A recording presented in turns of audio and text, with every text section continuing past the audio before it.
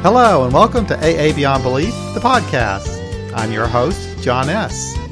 Today we meet Chris R., originally from Saskatchewan, Canada. Chris has been living in Japan now for over 25 years, and today he attends AA meetings at the Free Thinkers AA group in Tokyo. This was a fun conversation. You'll find Chris is smart, thoughtful, with a great sense of humor.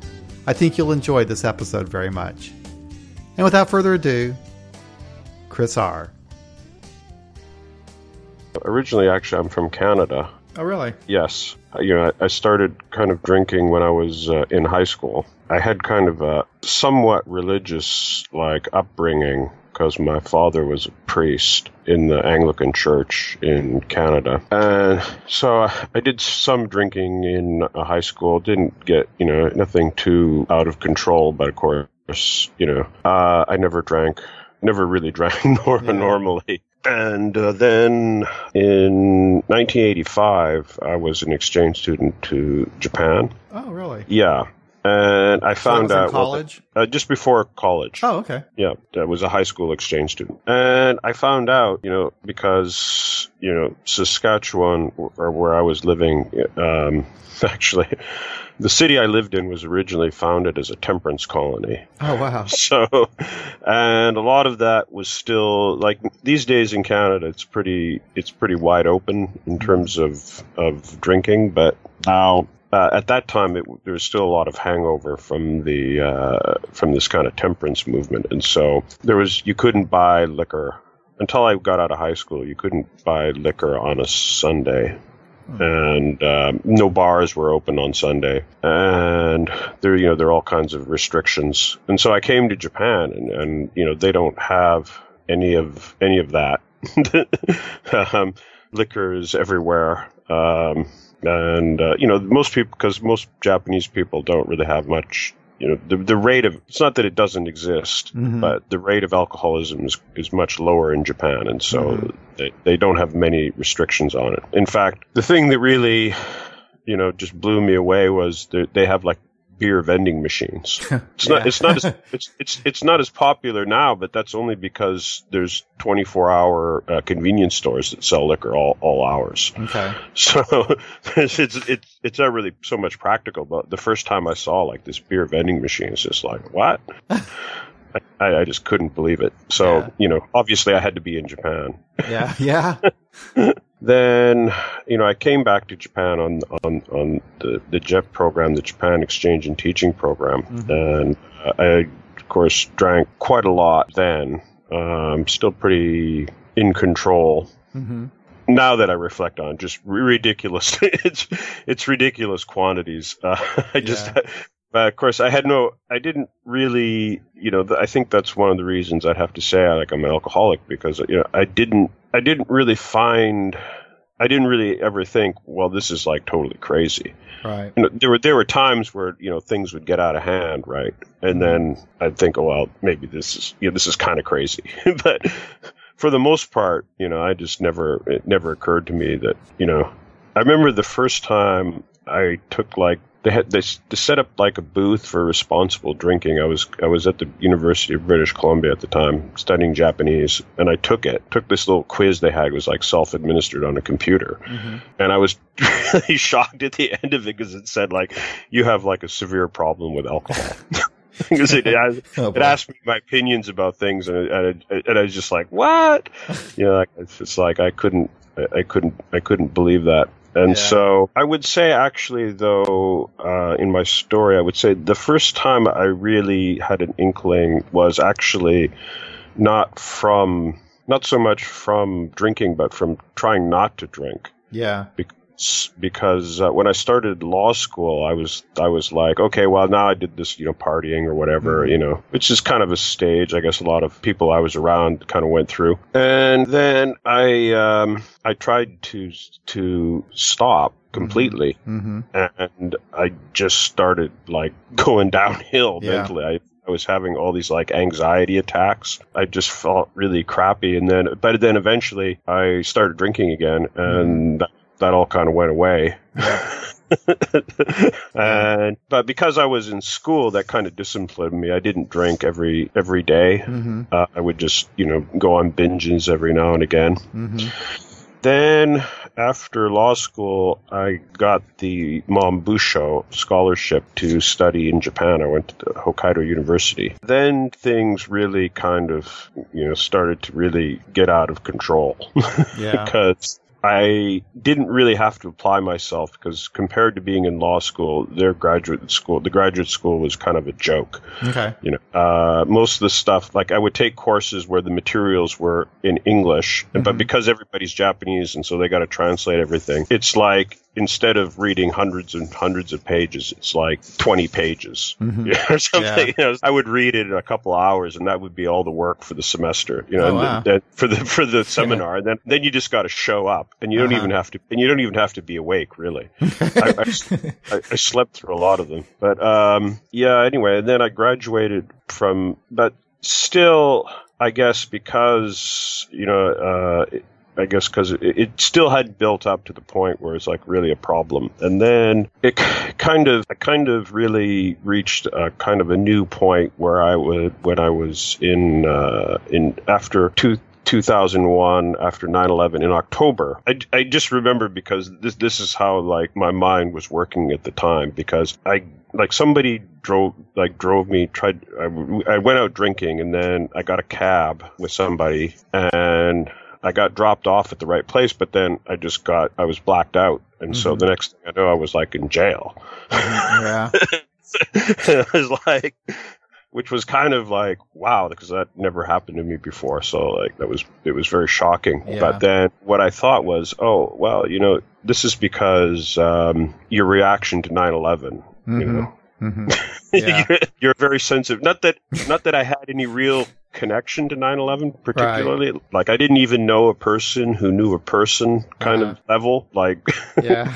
It was just like, that was just my rationalization of it. And so I continued. And then after a while you think, oh, well, it's kind of a funny story or whatever. Yeah. But then that became more common. And then I remember, like, in the year that I quit drinking, which was 2005, on St. Patrick's Day, I ended up in the drunk tank or whatever. And it was kind of a relief, because in Japan you're in an individual cell. Okay. And so I was just lying there. I got up. I go, oh, okay, this is jail. Yeah. And I thought, good, because they got all my stuff. I don't, at the desk, so I don't need to worry about anything. And I just went back to sleep. And then finally they woke me up. But so what's it culturally in Japan and legally? How seriously do they take like offenses, drinking offenses? Not seriously. Okay, all right. Not like in the U.S. or Canada. No. I mean, I kind of wonder, like, because like in Canada, you got to stand before the man when they charge you for public disorderly conduct or public drunkenness or whatever. In Japan, each time it was just like I would get a warning. Okay. They would say, like, don't come back. And they would just release. They don't generally like, I mean, that's just the trend of their criminal system. They don't really, as much as possible, they don't prosecute crimes. Okay. So, I mean, the one thing I knew, though, is one thing they like to do is get you fired. And so I never carried any name cards with me. And if they asked me if I had a job, I would say I'm unemployed. There you go. Okay. So that's interesting. Yeah. That's because that works much more than just a fine or whatever. Yeah. Because they tell your employer, and then you got to straighten up. Okay. Right? It's a kind of more of a shame society, particularly if they fire you from your job. Oh yeah, which is what happened to me. Then you're supposed to then you're supposed to like straighten up. Well, actually, though, that's funny, because like I'm a lawyer, and so I was working for this law office as an editor. And then they picked me up. Like I had this argument with a taxi driver, kind of a Bill W. thing. Right, it sounds right out of the Big Book. Yeah, and then so they took me to the police station, and I said, like, I was just really wasted. I said, like, you guys don't know who I am. And I gave them my card, and I said, you should call these guys. They're lawyers. They'll tell you. They'll set you straight. And then when 3 lawyers show up, you get let out real quick. Yeah. But then I kind of realized, oh, wait a minute. But these are the guys I work for. Yeah. I kind of realized that, but I managed to get out of that. They're very lenient in Japan, kind of things, as I said, because it's not. I think the main reason is it's a genetic thing, because about half of Japanese have what's called Oriental flush. I don't know if you've heard of that. I've heard of that. Yes. Right. So they can't properly metabolize alcohol. Right. And so it makes them very sick. Okay. So most people could never become really. It would be some people even with that do have developed problems with alcohol. Sure. And in their case, it's really bad for them because they're the enzyme doesn't properly digest alcohol. But but most people couldn't do it. Yeah. And it's kind of surprising because they don't allow any other competing drugs, but it's very obvious from the way they use alcohol that they understand it to be a drug. They're not like the Italian. They're not have a few aperitifs or whatever. Usually if they drink, they do it to get intoxicated. Okay. And therefore, it's it's very bad, considered to be really awful to be seen drinking during the day. Okay. You can't get off from work and have a few beers. You'll get fired. You can't go at lunch and down a few beers or have a few pints or whatever. You would get fired for that. Okay. Actually, yeah, and they fired a teacher for that recently. So yeah, so anyway, they have quite a different, but at the same time, it's ubiquitous. You'll never have any problems getting booze in Japan. Well, that's interesting. I guess I never really thought of it as a drinking society, although I guess I would think of them as drinking, at dinners and stuff, sake and I guess I had thought of them as working all the time and drinking after work is what was my impression. Yeah, that's it. But when they drink, they drink to get drunk. Okay. So it's kind of more like, I guess, like Scandinavians that way. They don't think about drinking as they're not like the French, they're not like Italians. Gotcha. They don't, Right. There's not much. I mean, it's kind of changing because of course now Japan's really rapidly aging. But generally their idea of, for most people, drinking equals getting intoxicated to various degrees. Okay. Although, subsequently, what I found interesting, like most people, when you quit drinking and then you find out, so many people don't drink. Most people drink so little. And in Japan, it's a little tricky because, to an extent, it's kind of considered rude if you refuse drinking from people. I think that's kind of changing now. So people, do little tricks they'll take a sip or something, or pretend just to take a sip. If you're at a party, you can't have an empty glass because that's an invitation for somebody to fill your glass. Right. So, but I've been kind of lucky, as I said, with my timing because I finally, after being arrested and being handcuffed and having my legs taped together. Yeah.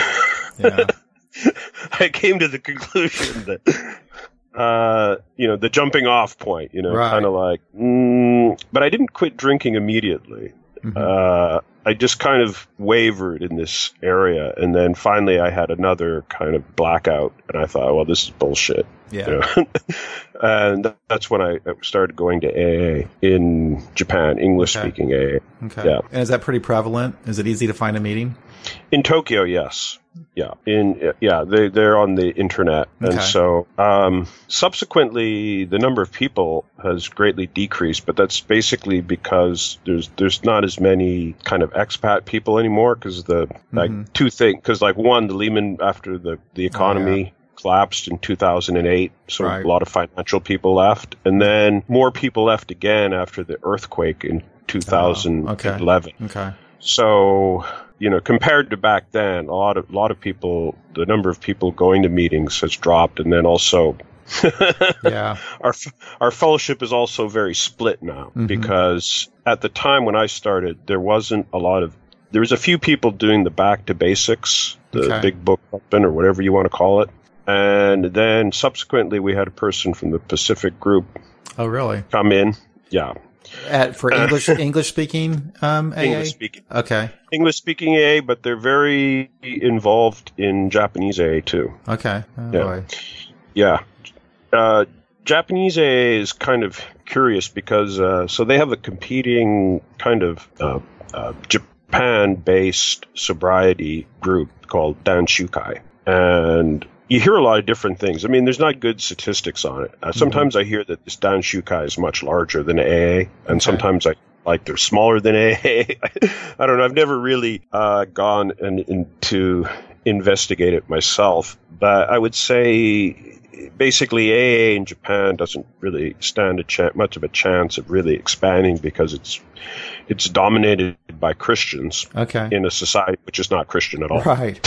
Interesting. So, yeah. The Japanese really don't. Well, all the meetings are in churches. So, right. I mean, and it's funny because one time this Pacific group person, she was complaining. She goes, all the Japanese people think you need to be a Christian to go. And then I told them, no, that's not the case. It's like, maybe you would try to learn something from that. Yeah. If that's what they're thinking, there might be a reason for that. Yeah. But they're very, it's just like, well, it's the same thing in like typical like mainstream AA where they're like, oh no, we're not religious. Now let's pray. Yeah. Hold my hand as we say the Lord's Prayer. Yeah. Well, we're not. Well, that's the one thing that even the Pacific group people haven't been able to bring in is the Lord's Prayer. Okay. We only use the Serenity Prayer or sometimes some of the other big book prayers, but nobody uses the Lord's Prayer. Right. Okay. Yeah, it's just so obviously a Christian prayer. Sure. Yeah. That really surprised me when I heard about that debate in the United States. I was just like, "Are you serious?" Oh man, yeah. I mean, 99. I'm in Missouri, and so 99% I would say of the meetings here close with the Lord's Prayer. I'm in Kansas City, which is a metropolitan area. They all say the Lord's Prayer here.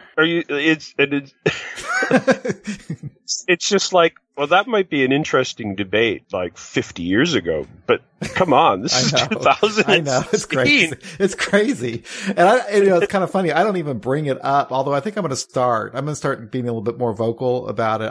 First of all, I don't go to the regular meetings anymore, but I think I might bring it up at our area assembly or something that, hey, can we stop saying this prayer? Well, it's totally, I mean, if you can't see that that's completely opposite of the message that you're trying to say, that you're like not religious and you're not any specific religion, you're trying to say you're not part of any sect, but or denomination, but come on. They recite something right out of the New Testament. Yeah, I know, it's crazy. It's like, there's, and then what's the great story in the big book? Well, say it in Jewish, They have the Jewish guy has this story, and he said, like, I don't like to say the Lord's Prayer, and it's just basically it's kind of dismissed as, well, you're just, he kind of laughs at himself for being uptight. Yeah. So you're saying there was a split in the fellowship then in Japan because of the back to basics people? Yeah, I would say now we're kind of split into kind of three groups. Okay. We have Back to Basic and PG. The PG people even have their own meeting. And then we have, the milquetoast kind of mainstream AA that probably, well, it wouldn't be like mainstream from where you are. Right. But I mean, like if you were in New York or if you were in Los Angeles or someplace, or Gotcha. Yeah. It would be mainstream. So they have the Serenity Prayer. People tend not to talk about the spirituality so much, but still it comes up. Sure. They're very insistent on it. And then we have a free thinker meeting. Mm-hmm. We're kind of a definite minority. Mm-hmm. You know. When did you start the free thinkers meeting? Well, I didn't start it, but I started going to it. Mm-hmm. It started off very small. It was just like me and this other woman, mm-hmm. and so I think that was in 2010.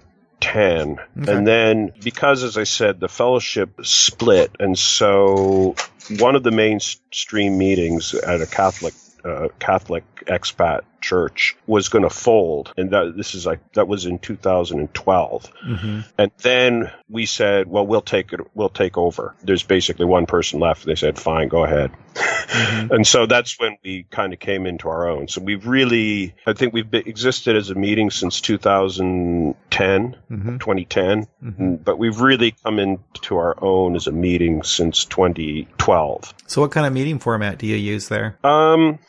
Well, it's kind of, I don't know where they go, because I wasn't involved in starting the meeting, so I don't know where they got it from, but it's kind of evolved over time. Like, one thing was, at first we said, this is a secular meeting, there will be no prayers. Oh, okay. But that we've revised that subsequently. Okay. Now we say this is a secular meeting, there will be no group prayers. Oh, okay. That's kind of good. Because I thought that was kind of overbearing. Because, well, I mean, you could pray in your mind. Sure. Yeah, you can't prevent someone. Police. You could commune with your higher power all you want. Right. Just that we're not going to join you. You know. Yeah. There you go.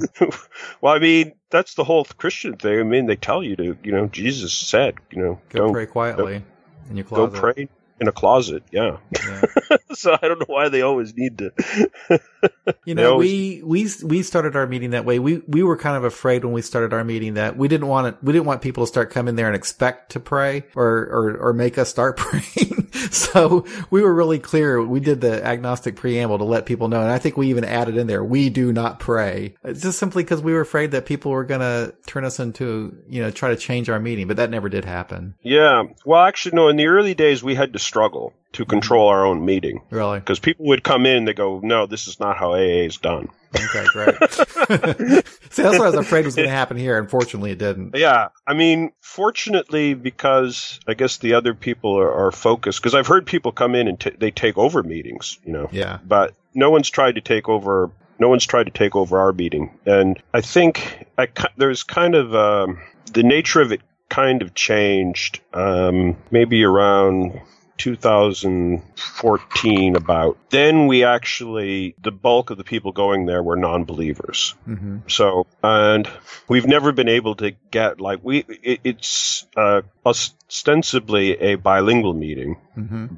We've never been able to get Japanese people to come consistently. Okay. They show up and they come for a bit. Mm-hmm. And we had people come, you know, on and off, but the thing with the Japanese people is because they're used to the idea of religion as just a cultural thing. Okay. And so they don't really care one way or the other. Okay. And it's probably very frustrating to the true believers because Japanese people are often willing to give lip service to something for basically to fit in. Okay. So, yeah. You know, but when push comes to shove, and then they go like, well, actually, we don't believe in it. Okay. So, it's very frustrating for the Christian missionaries here. It's like the people are basically, it's kind of rude to say no, right? Right. So they say, I accept the Lord Jesus Christ as my Savior. Just to be polite. Just, basically. Yeah. I'm not, you know, it happens. It happens. Yeah. So, sure. And then eventually they have to kind of say, look, actually, I don't believe that. I don't really believe in. I just like your choir. You know? Right. So they don't have. I'm here to practice my English. So they don't really feel like the need for a secular meeting. Then, so are they just as comfortable at a regular AA meeting as they would be at a? I don't know, because as I said, I mean, it's just been all the energy we could take just to keep ourselves together. Okay. And much less try to change Japanese AA. Mm-hmm. For the most part, as I said, it tends to be dominated by Christians, but mostly I think there's kind of a split now because they've started to have back to basic meetings in Japanese, and because a lot of Pacific group people were brought into the Pacific Group in Los Angeles. Yeah. A lot of Japanese people who were there, and they're trying to bring that over to Japan now. Wow. But primarily, for the most part, they don't really use like literature. Okay. Japanese. I've only been to about a few Japanese meetings. My first sponsor was a Big Book Thumper. Mm-hmm. He started like a big book kind of based Japanese meeting, but it was still it was still kind of, you know, soft. Yeah. Compared to other ones. Yeah, for the first in my first year of recovery, I decided to become like, you know, a believer. Oh, okay. Well, basically I was in a very unstable mental state. Uh-huh. And particularly in the first weeks. Sure. And I had a lot of these things that I kind of thought were religious experiences. In reflection, no, Sure. I don't think that anymore. But and also I just really wanted to fit in, and Yeah. basically being either soft or being an atheist, you don't fit in. Right? Right. You can't. Right. You can't fit in a normal group. You know, No, I was the same way, actually. I wasn't religious at all, but when I got to AA, it didn't take me long to start praying and talking about God. Well, it's easy to do. It's also easy to do because I think it allows people. The one thing that's always attracted me, you know, because I also was in Toronto in 2014, Mm-hmm. and so that's when I really became hardcore, because I went to the Beyond Belief meetings Mm-hmm. in Toronto. Okay. And I met Roger C. Okay. and Joseph. Oh, cool. So yeah, so that was because before that, I mean, we didn't really have. I think that when I came back, I think we had a lot better direction. Mm-hmm. Because before that, we actually did spend a lot of time. We would spend a lot of time talking about trashing religion and religious AA, Right.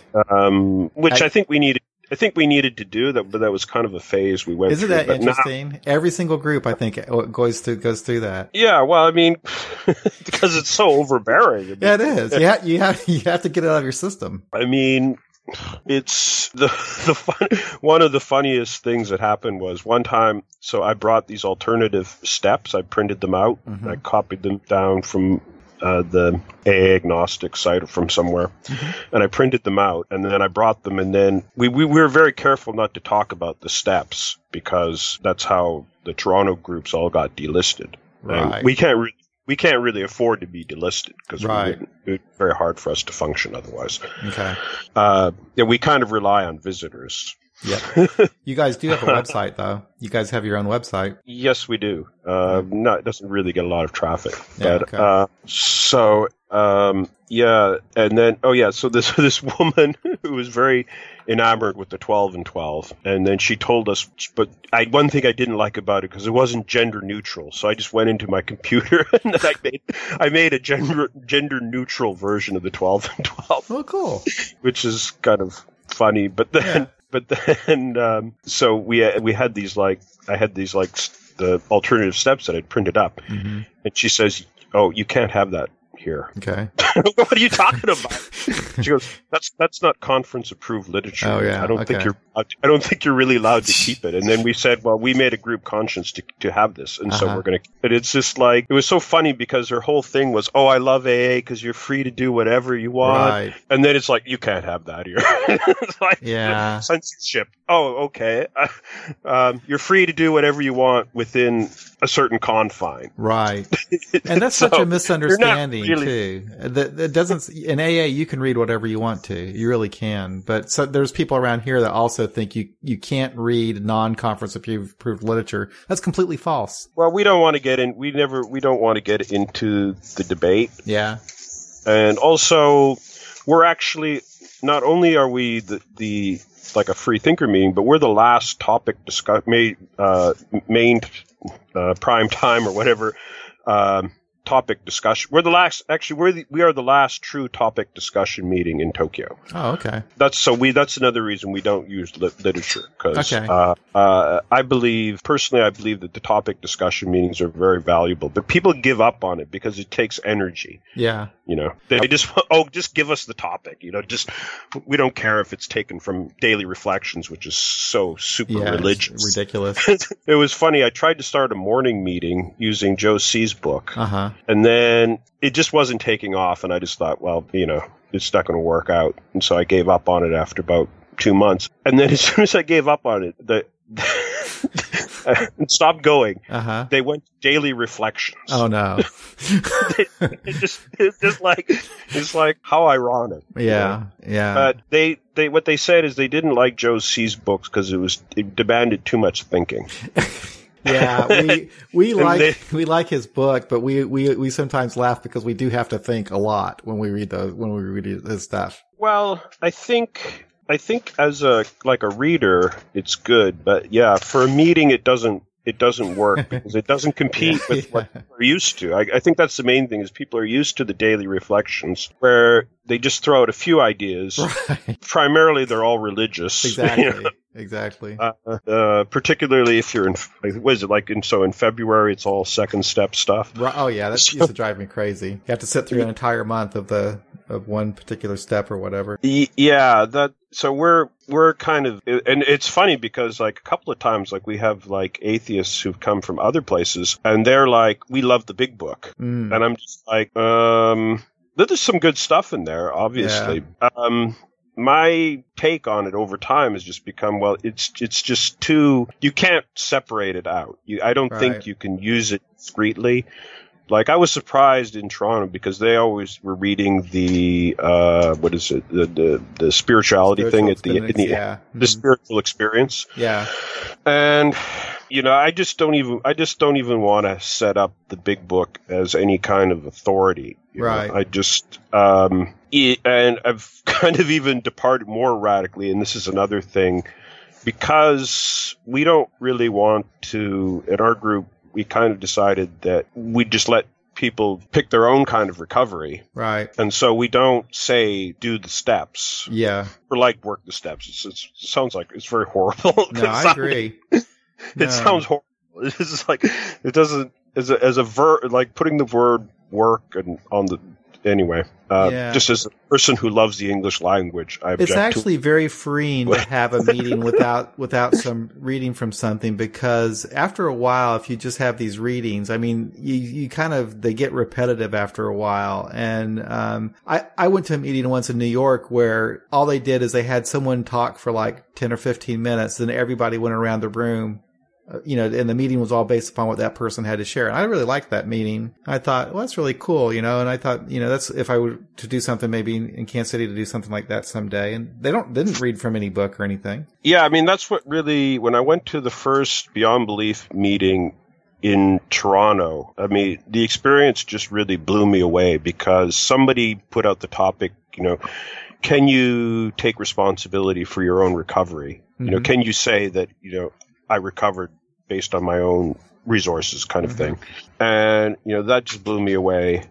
And then Roger C. shared, and he said, what you have to understand is this program was created by these people who thought God is everything and people are nothing. Right. That's right. And then I was like, wow. It's like being in an alternative world. Yeah. It's very powerful. Cause if you can go to a meeting where there's 40, 30 or 40 people. Wow. And they're all non-believers, varying stripes. There's one person there who would say she's a believer, and then she said, but she thought believer AA was bad. Right. That's funny. Well, no, we have that actually in Tokyo. We have a believer who comes to our meeting. He says it's the best. He says it's the best meeting. Yeah. No, we did too for a little while. We had some believers come, but one of them got a little ticked off and didn't come anymore, because we were going through a phase where we had some people come in who were upset with the traditional AA, and they were they were venting a lot. And so it scared some people away, I think. Yeah, we've had that experience too, but I think now what people appreciated about it is that I think because we're very non-judgmental, because we don't have any, I think basically it's because we developed this way where we don't have a fixed idea of recovery other than not drinking. Right.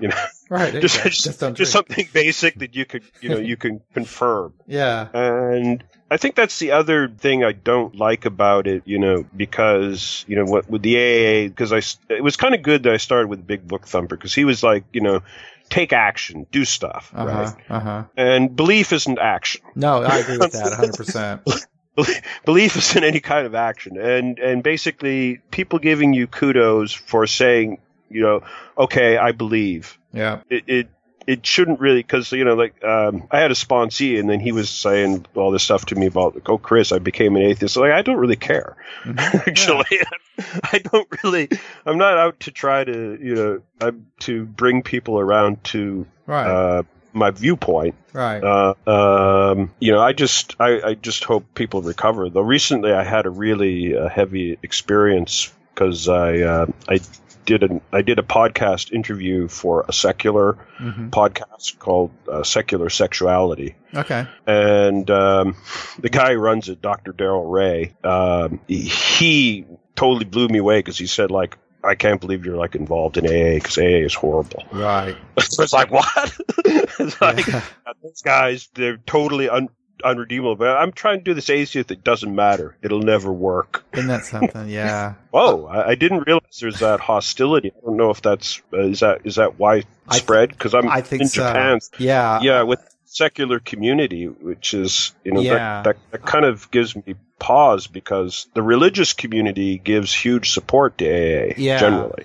Yeah, it's really interesting. I've never really been involved with the atheist movement or atheist community overall, but I did one time. I went to an atheist convention, I guess, in Omaha, Nebraska. And it was kind of funny. Neil deGrasse Tyson was there, and he gave a really wonderful talk and everything. And afterwards, he was up there, and you could go get his autograph. And anyway, so I was up there. I was all happy, hanging out with some people, waiting in line to get Neil deGrasse Tyson's autograph and everything. And people were drinking cocktails, and they were just having a great old time. And for whatever reason, I decided to tell all these people that were sitting there drinking their cocktails, these atheists at this atheist convention, that I was in AA.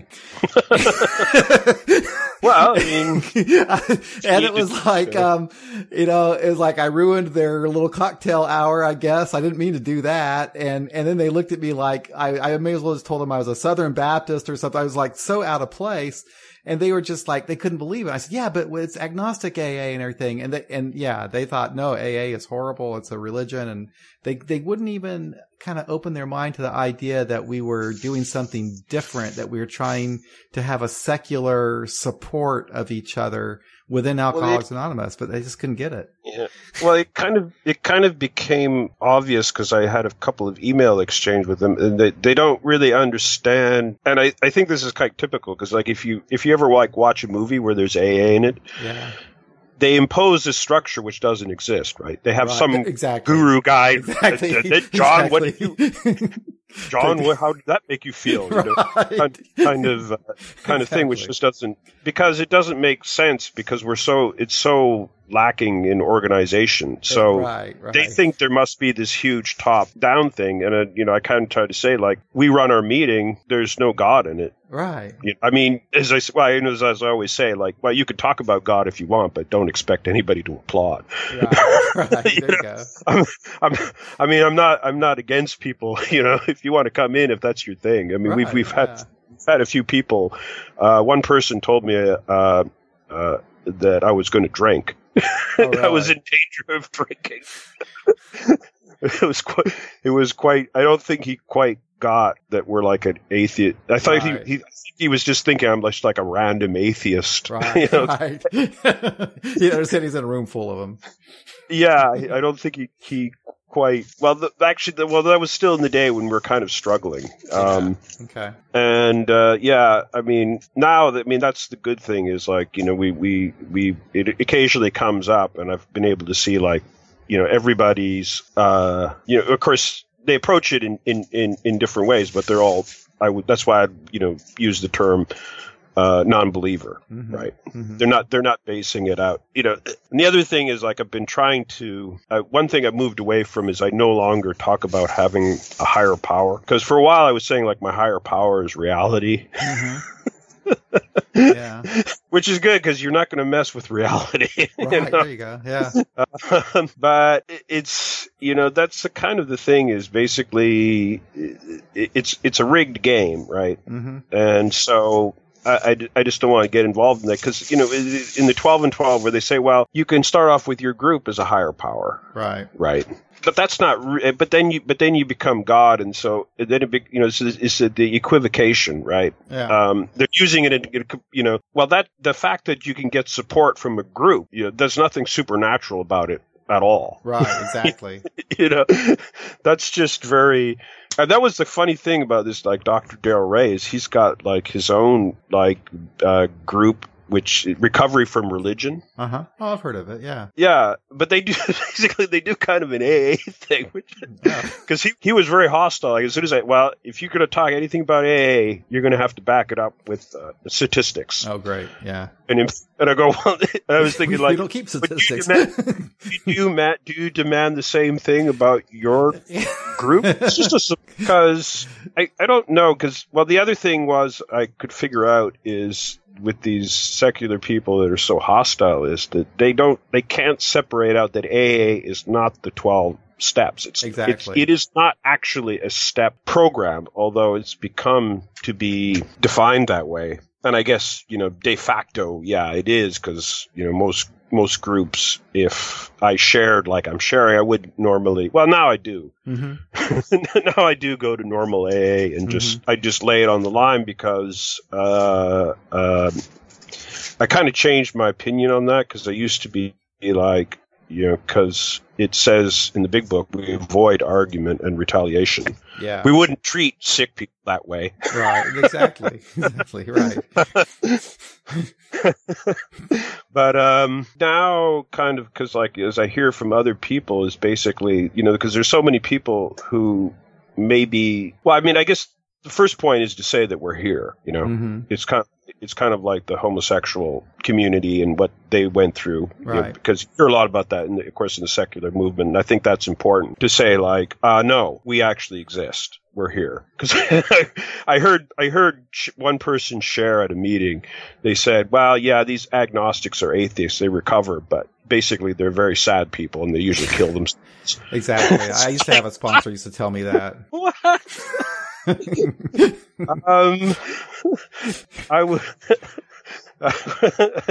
I would say my recovery really took a more solid grounding after I went to Toronto and I became very active in agnostic. Yeah. AA. Yeah. Because I think, one, I became more forgiving of myself. Because, this is another thing, I guess, a lot of people who become secular, that, because people, and the religious people kind of ridicule us because they say, well, you don't believe in God. What more is there to talk about, right? Among yourselves, They're like, what do you guys do? You just all talk about there's God, yeah, that's totally right, because, a lot of my thinking, because I was raised religiously, and so it's hard to break away from it easily, but I think that was one step. So, I think I became much more comfortable with myself and, the way I'm living and my choices. Yeah, I've had the same experience. Yeah, and... yeah, and also, and I don't have any doubts. Yeah, one thing I always found very strange about being in AA, and I think something chemically changed in my mind, or I don't really know the reason for it, but I almost never experience any anxiety. It's nice. It's very strange. I think, I'm not sure, because I think the main thing was because I had this fear of being an alcoholic. Yeah. which is now it's like the most cockamamie fear. And then I had a fear of I was going to go to hell. Yeah. One of the things that I found really interesting was, and sometimes I give this in my share, which in 2011, March 11th in Japan, there's a massive earthquake. Which I was in. And when it really got to quaking, the thought came to me is I could die right here and now. Yeah. And I found it it didn't really bother me. Well, Yeah. of course I don't want to die. Right. But I think I was able to reflect on the main thing that I could figure out was because I stopped drinking and then I started to do the things that I wanted to do or I thought about doing. Uh-huh. And so, because I'm living my life in that way, I think I'm much more comfortable with death. And then also, because although as I say, because I was raised religiously, but now I realize I'm just going to stop. I'm just not going to exist. Right. It's not a comforting thought. No. But on the other hand, there's nothing really to worry about, No. Isn't it interesting though? Because I had the same thing. Although I wasn't raised religious, I still had that concept of hell. And then the whole idea of thinking about my non-existence was really freaky. But with me, it was like I got really interested in science and particularly with, cosmology. And, so, I don't know. I just kind of like being part of the universe, and I know the universe is someday the suns are going to, all the stars are going to burn out, and it's just the way things are, and I'm just part of nature, and I can accept that. So I'm okay with it, actually. So yeah. So yeah, it's So and also accompanying the my. Except it was kind of funny because I can kind of remember the moment that I finally went back to being an atheist. I have to say, when I was drinking, I was not a very good atheist in the sense that basically it was just all reaction. Yep. It was like, I reject this, but there was nothing. I didn't try to find anything positive. Right. I was on YouTube. I just finished watching Jonathan Miller's The History of Disbelief, and then I thought, because I was kind of, like tweaking it and saying, well, yeah, okay, God concept, not likely, but there's something out there, or ultimate, Paul Tillich, ultimate concern, or whatever. Right. Try to fudge it, and then I just realized, no. And then I didn't really come out with it in the AA meetings until a couple of years later. But I mean, that's also a positive experience because I've been very surprised because a lot of people are very accepting of it. Yeah. And that kind of surprised me. I had a hard time with it. I was like that too. I think I was very slow coming out as an atheist at my home group. I went to that group for 25 years as the guy who quoted the Big Book all the time. And, they weren't real happy. They weren't real accepting of me. They kept trying to get me, to start talking the way I used to talk. And it was kind of sad, really. But I never really openly said I'm an atheist. And what happened, I left the group and helped start this agnostic group. And I was gone for a year and I never heard from a single person. So I went back and I just wanted to let them know why I don't go to their meetings anymore. And I told them I just don't believe in God. I wasn't comfortable here with the way you guys were talking. And, so I started this agnostic group. Y'all can come over and see us sometime. Well, some people were pretty nice about it, but a lot of people started, talking about how only God can save us, and sometime there's going to be a time and place when no human power can save us, and all this kind of stuff. And then, we'll just see, won't we? Yeah. And then they closed with the Lord's Prayer, as I always do. And I was really nice. I stood up and I just stared straight ahead. But one guy just stared at me like a really mean, menacing stare. And, I couldn't believe it, but that was after 25 years of going to meetings at that group. And that's how they treated me because I didn't believe like they did. Wow. Well, yeah, so much for that. I didn't really, because the nice thing about being in Tokyo, because we're such a small group, is usually every year we have a main kind of speaker meeting on Sunday night. And so usually every year, if you're, a sober person, then you would give your talk, right? And I think I decided from last year, I kind of came out and I was just very open about it, because previously I would mostly only talk about my drinking story. I didn't really talk much about my recovery because I didn't feel comfortable because it didn't fit in with what you're supposed to be doing, right?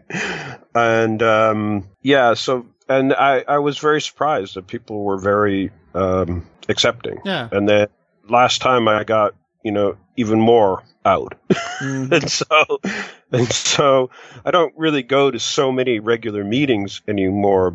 But yeah, usually when I do, I'm out. And, it's interesting. I can kind of see I feel like sometimes like I'm planting a seed, because when people get really disturbed, it doesn't bother me, because I know that that's the start of the process, right? Not that I'm trying to, not that I'm, trying to convert anybody, right. But but it is good to get out there, just to let people know that, you really don't have to believe in God. You can be sober, and, it's not a big deal. And there's a lot of new people that need to hear that, I think. Well, I just remember, because there's from the AA agnostic site, there's like a connection where all the agnostic and atheist meetings are listed. Yep. I just remember, I think it was in 2014 or 2015 or early 2015. I can't quite remember, but I looked on it, and there was on AA Agnostica, there's now we have over 200 meetings or something like that. It just kind of blew me away, and I just shared that at the group. I said, we're we're not alone. No, and now we have over 300. Yeah, it's quite amazing. I'm really looking forward, the next time I get to go to the U.S. And it's kind of funny, the other good thing about this meeting in Tokyo is, so locally, we've only got a consistent membership of about 5 or 10 people of various, ranging from, there could be a higher power, but I really don't care, or I'm kind of indifferent, or Buddhist, or whatever. Right. We always attract the Buddhists. They love us. Yeah. But anyway, but we get lots of visitors, and for a lot of people, it's like their first exposure. Right. And in the past, it was often very negative, as I said. A lot of people would say, I don't know if I like this. That's what John says in Paris, too. It's the same thing. He gets there. Visitors come in, and they don't know they're getting a freethinker meeting, and sometimes they don't like it. Yeah, but that's kind of more unusual. I think, maybe also because we picked the name freethinker, which people don't really understand. But I think now probably more people are understanding that we're atheist or agnostic. Right. And then, but I think also because I think because most people are coming from the United States, and so society is rapidly changing there. Mm-hmm. Yeah, a lot of people were I remember we had this one guy who came for several meetings, and he goes, "I have to say, I didn't really know what you guys were talking about, but now I get it." Uh-huh. And when I go to California, I'm going back to California, and I'm going to try to go to the atheist or agnostic meetings there. Oh, cool. So yeah, I feel optimistic, even despite this kind of, I didn't realize the degree of hostility within the secular community. Mm-hmm. I mean, I can kind of understand it, because they're right to an extent, but I don't think they don't quite understand how. They don't. It'd be interesting to reach out to them a little bit, just to try to educate them a little bit more. We have a huge secular organization here in Kansas City that I have often thought. The Kansas City Freethinkers. Well, the Kansas City, it's called Oasis, and it's kind of like a secular. It's like a church for atheists, basically. They have a fellowship, and they meet every Sunday, and they have speakers and stuff. And I've often thought about reaching out to them just to educate them about agnostic AA. And they're aware of us now, because we had some of them come to our meeting, some of them that were wanting to get some help with drinking, and they found out about our agnostic meetings, and they came to some. But I don't know. I'd like to we've gotten a few people from because I'm involved in a skeptics group here in Tokyo. Mm-hmm. And we've had a few people come from the skeptics